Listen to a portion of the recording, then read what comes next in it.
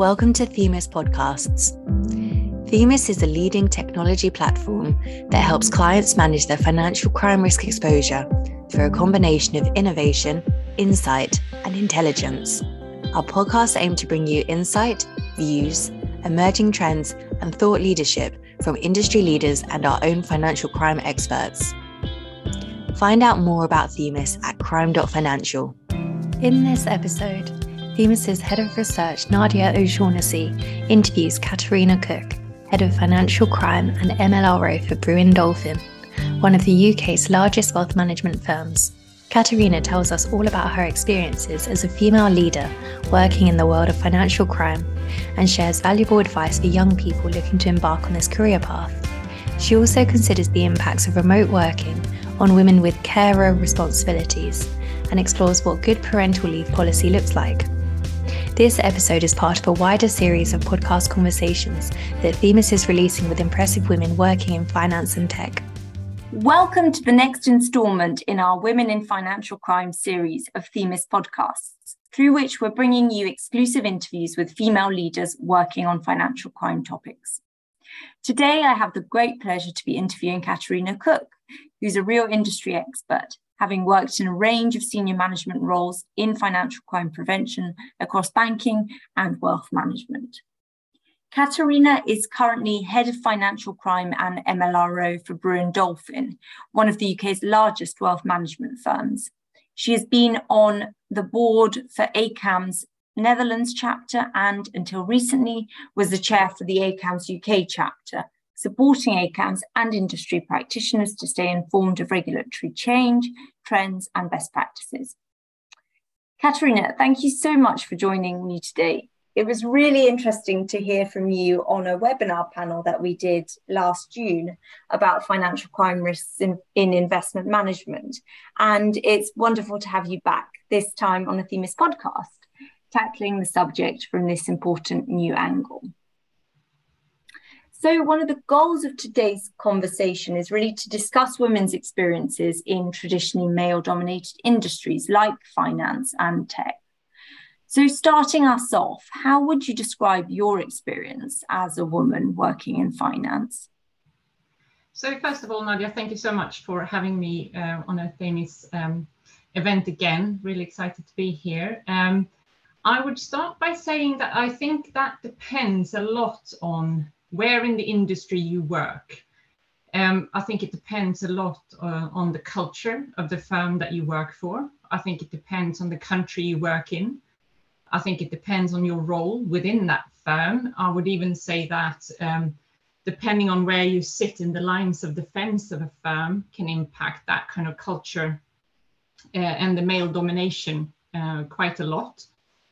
And it also depends a lot on your line manager and your head of department who sets the culture within your team. So in terms of my own experience, I would actually say it's been overall very positive. I have mainly worked in second line of defense throughout my career, starting in first line, however, not client facing. I've had some fantastic line managers, and I do put a lot of my experience down to that. If you think that men with no children would not be supportive, you should think again. I've had some amazing line managers there, especially the one who took me through my twin pregnancy and coming back from that. Also have some experience of the challenges too. I did have to fight quite hard for my 2 days of working from home a little bit later after that twin pregnancy because I really needed that extra time of getting to nursery and picking up and things like that and managing my workload. That is, however, 10 years ago, and I do think that has changed massively, especially after the pandemic. I've also been in situations where I was almost the only woman in senior management committees. In this case, it was an exco committee. Head of HR was also female, but it certainly made you realize the differences, and it can be quite challenging because you notice your differences before you even start the formal meeting and the setting around that, and you're not always included in the pre-discussions.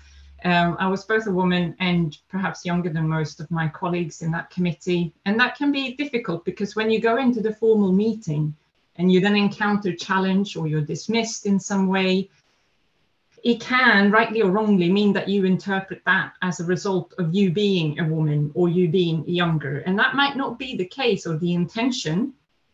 But when you already find yourself in that position of being the only woman or perhaps one of the few, it can still make you feel that that is the driver for that dismissal.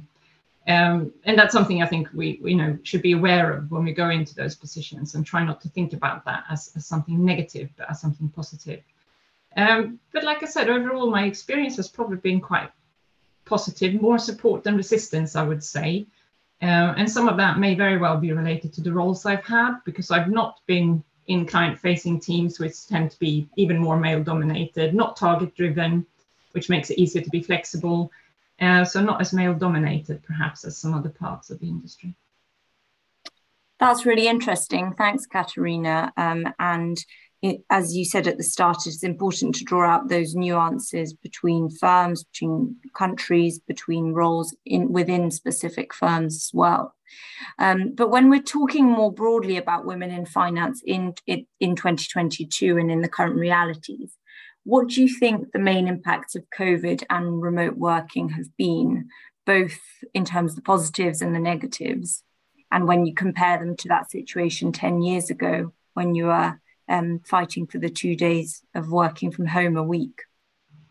Yeah, let's start with the positives. I do think there's a much better understanding now around flexibility, both in terms of working from home and flexible working hours. And I think that can help both the employee and the employer to get the most out of the working day. I do think it's removed that label that working from home means you work less or you don't do anything. And I think it's that change in attitude can really help all parents and all those caring for other family members to structure their lives in a more family-centered way. So we should see that as a good thing for work-life balance. In terms of downsides, so let's be honest here. How many men have said to you when you talk about homeschooling, "Oh, I must admit that my wife did most of the homeschooling"? I mean, I've heard that so many times now. Mm-hmm. And there are exceptions to this, and there are also good reason for that. You know, every family is its own, right? And they have to make those decisions. But I still think there's a general trend here. And there are exceptions to that, absolutely. And the men that say that are generally very genuinely grateful for the work that their wives have put in. Still, I do think that is the kind of answer that I think I've heard too many times.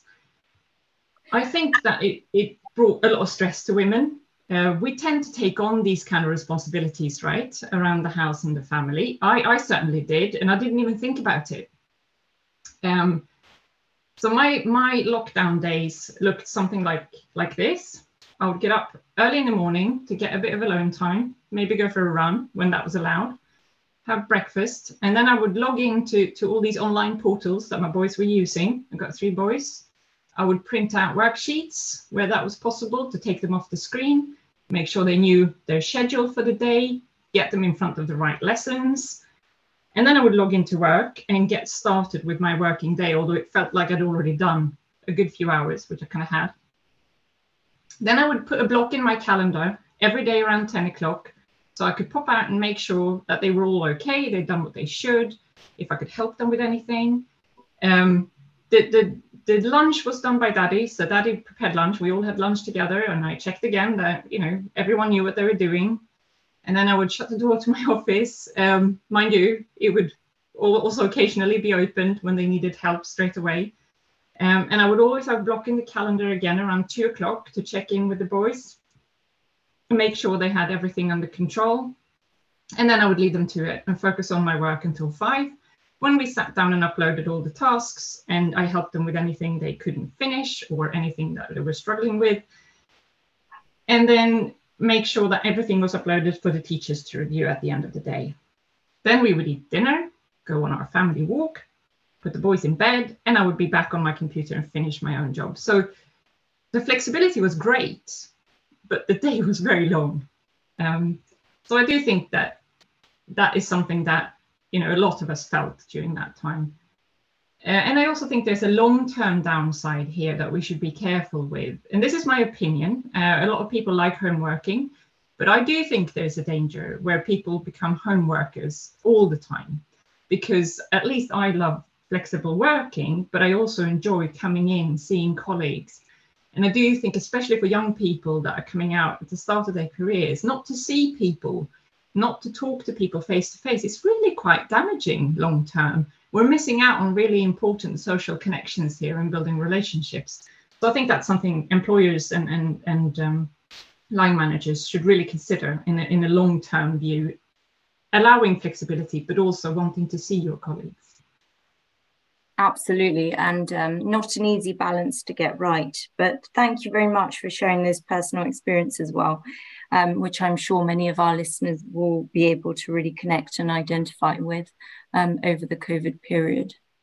So you're based in London at the moment, but I know that you've lived and worked in Sweden and in the Netherlands as well. So when it comes to approaches to women in the workplace, we've talked a bit about differences in time periods, in cultures of firms. But have you noticed any particular quirks or differences across these three countries? Yeah, and it's interesting that it's the Netherlands and Sweden that I've lived in previously. I am Swedish, so I grew up in Sweden, and because they are quite close on this actually, very family-friendly countries, very focused on having good childcare in place, having women out working. So it may be a slightly unfair comparison here. If I'd lived in other countries, I would say something very different here, but actually the UK is quite far behind on certain things, let's be honest. As good as work-life time I've had in the UK, there are definitely things we could learn from these two countries. And I do think there are some main reasons for that. And this is just my opinion, not science-based or anything, but generally men and women share responsibilities more equally in these two countries. I think there are more male role models who take parental leave and they flex their hours and they take the kids to appointments, much more than I have seen in my working capacity in London. And I'm not saying this is my household, but just generally. And this is more accepted by employers as well, that both parties do that, because I've certainly known over the years that there's been resistance when the children's father wanted to take that time. I never had resistance. It's sort of assumed that a woman will do those things. There's also cheap childcare in these countries, especially in Sweden. So it's very family accustomed in the culture. And like I said, the mothers are expected to be working. So there's no, huffing or puffing that, someone hasn't got a wife at home taking care of the household. That's the expectation. And of course, the parental leave is very, very good. And like I said, I'm Swedish, and most of my friends in Sweden, they've shared their parental leave between, their partners and themselves. And it's not strange for a man to ask for 6 months parental leave for each child, for example. And I really purposefully use the term parental leave here and not paternity leave, because it's parental leave in Sweden. It's not divided. And I actually decided to get some statistics here. So it's quite interesting, because this kind of culture doesn't just come out of nothing. It's not that we're just born, more equal or something like that. But actually the government in Sweden has always been very proactive with this. And parental leave has been around for over 45 years. And already from the start, both parents had the right to equal shares of that leave. Now, early on, that was predominantly only taken by women. So in 1974, mothers took 99.5% of all leave. In 2016, that had come down to 75%, so already better. And in 2020, it was 70%. And I actually think that's quite a good number, because let's be honest, at the start of a parental leave, you are going to be breastfeeding and those kind of things, and you would expect the mother to actually probably take a bit more than the father in that case. However, in Sweden, you also have longer parental leave. So there's the opportunity for the father to take quite a long time, even after you, for example, you stop breastfeeding, because you have 1.5 years approximately of parental leave. And this slow but steady progress has been supported by initiatives. So in 1995, each parent was allocated a dedicated month. So if the father didn't take it, it was lost. And maybe that doesn't have such huge impact on 18 months, but in 2002, they increased that to 2 months, and in 2016 to 3 months. So unless the father takes 3 months of parental leave, they will lose that parental leave. So there are things you can do to kind of enforce this kind of behavior. So I do think that's grown a culture through that reform and push to get women out in the workplace. That's fascinating. And I agree. I've also long been an admirer of the Swedish model. So interesting to hear some of those statistics and case studies. So turning maybe to your recent role as chair for the ACAMS UK chapter, and I know you were also on a board member on the Netherlands chapter. Could you tell us a bit more about the work you did in that capacity? Yeah, I held various roles within the UK chapter, and the last 2 of those years was as chair or co-chair, and indeed we lived in the Netherlands for 3 years, and during that time I also joined the board of the Netherlands chapter. And it's sort of the nice things with these chapters is that they're industry event organizers, so to speak. So we arranged industry events covering topical financial crime related matters. How you do that depends a bit on the country and the desire and the audience. In the UK, we focused on evening events, fairly short, with a drink afterwards for networking. There's no cost involved at all here. So it's really just built on shared interest and willingness to dedicate the time. And it was a really good way. It's a great way of building a network and raise your profile whilst just doing something you enjoy. And I do think this is important for young women, but everyone else also. It's not just for young women, and it's not just for young professionals. It's good all the way through your career. But I do think these kind of engagements are very valuable for networking, because I'm not the kind of person, I don't like the concept of networking to further your career. I don't walk into a room of peers thinking, oh, I better talk to this person because that could be really good for me in 5 years' time. All you want to do is just build a network of good contacts, nice people. It's really good fun to meet new people, and it's the opportunities that come with that will come when you least expect it, and you don't even know when you'll need it. I'm just going to pause the podcast here to let you know about Themis Search, an end-to-end SaaS screening and investigations platform that will help you to easily search, screen, and monitor your clients, suppliers, and third parties to check if they have any links to financial crime. It also allows you to perform a deep dive investigation and produce an editable, enhanced due diligence report. It's updated every 6 hours with the latest data, including sanctions, adverse media, law enforcement, and PEP status. We draw data from a wealth of sources, but also have our own proprietary Themis conviction data around different financial crime typologies, making Themis Search highly unique. Book a demo at crime.financial. So that's a nice segue actually into the topic of young professionals, many of whom we do have amongst our Themis podcast listeners. So I wanted to really ask you whether financial crime prevention is a career path that you'd recommend to young women and men, and if so, why? I do. I think it's a great career path, and I'll say why, because it gives such enormous flexibility in opportunity and what you want to focus on. So it has a broad variety of roles under the financial crime umbrella. And it means that you can work with, for example, regulatory and legal interpretation and policy development. That's quite analytical, gap analysis, if that's what you like, sitting with something like that all day and really get into the nitty-gritty. You got a really good role there. You could work on the control and process development from that, regulatory and legal interpretation. So it's basically turning that regulation and policy into practice. And this is a really interesting part of the work, and perhaps even the most important one, and probably the one where a lot of the big banks failed and got fined, was because they all had very nice policies, and procedures, and it said that they did all these things like, monitoring their pets, but actually when you looked at the controls that were implemented, they were not effective. They were not risk-based. They haven't looked at, okay, so what, this is the regs, but actually what kind of risk are we facing? What should we be looking for? It's possibly actually the hardest bit of the job as well, right? To get that kind of translation right. This is one area where I find that I really enjoy working in particular when it comes to financial crime.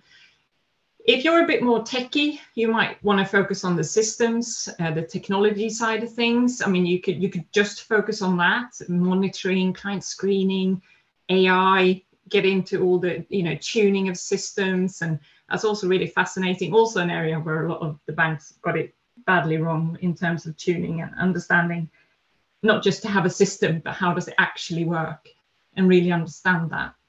And then, of course, you have the investigation side of things and the suspicious activity reporting, which is also very interesting. And depending on the institution where you work, you could just focus on that. If it's a big bank, in a place like where I work, we don't have that many.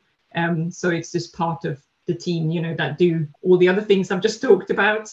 You could focus on MI. Also, again, in a bigger organization, that would just be a full-time job. Collating all the information to try and be able to report upwards into risk committees that where you have control failings, what are you doing about them, and all that kind of thing. So it all flows upwards into board. And also, if you enjoy working with projects and change, there will be project management roles that will be financial crime specific.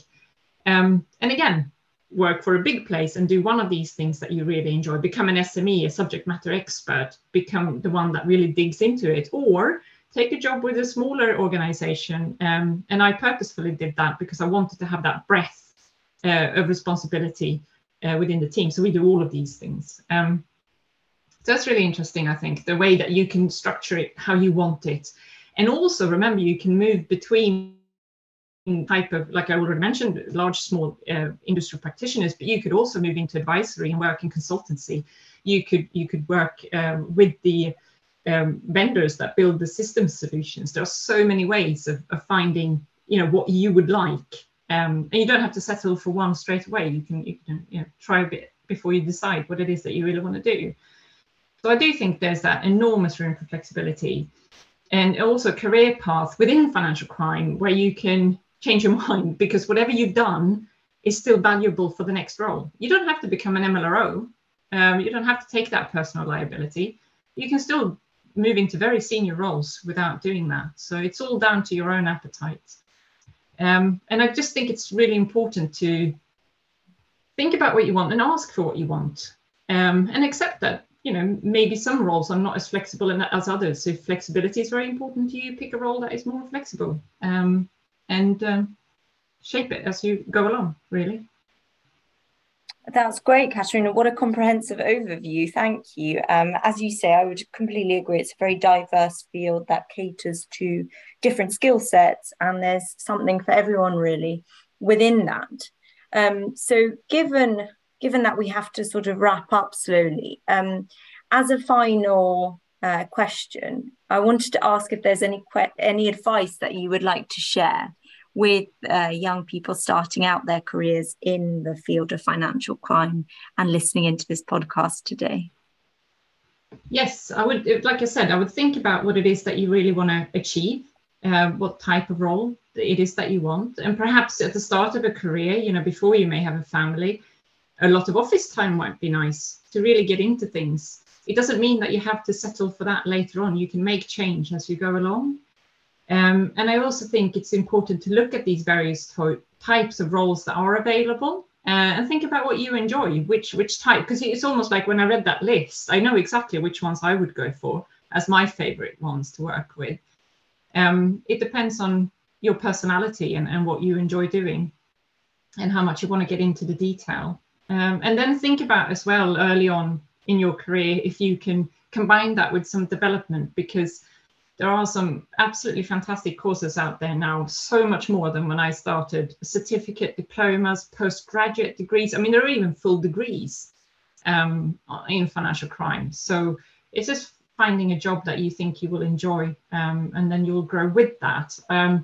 When I took my first job in London, I rejected a permanent sales role for it was a magazine. I can't remember which one it was, but it was a good magazine. I wouldn't have minded, trying to sell it, but I just didn't feel that a sales role was what I needed. But I applied for anything. It was my first job after uni, and I rejected that for a contract role with this bank I'd never heard of, ABN AMRO, to conduct client risk assessments. And I wasn't even really sure what that meant, but it sounded really like a lot more fun than to make sales calls all day. So I did that, and I would say go with your gut, because I've never looked back after that. I have a couple of key takeaways other than that. Of course. Because I thought about this quite a lot. I would say to the women in the audience, never apologize for prioritizing family, and never accept blame for doing it either. And I would say look after your female peers, because supporting each other is very rewarding. And I think that you'll have the reward from that when you least expect it again. It's a bit like networking. You help someone, you will later find that that will help you. For the male listeners, my message would be walk the walk. Don't praise your wives for walking the walk. I cannot stand the LinkedIn posts I've seen where men are writing tributes to their wives for carrying the load of, managing family and work, and then say how they try to help, but they could never do it as well as they do. Just take paternity leave. Leave early to pick up the kids. Stay home with your children. It's just so rewarding to do that. You don't want to miss out, actually. It's not a bad thing. It's a good thing to get involved.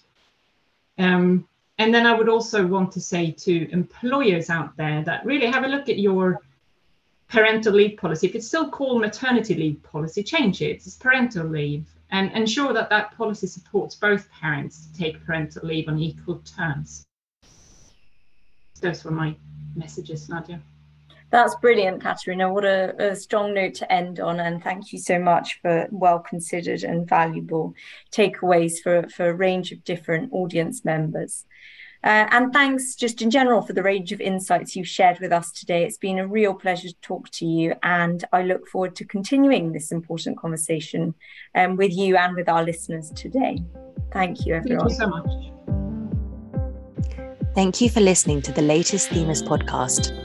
If you'd like to find out more about Themis, please visit our website at www.crime.financial.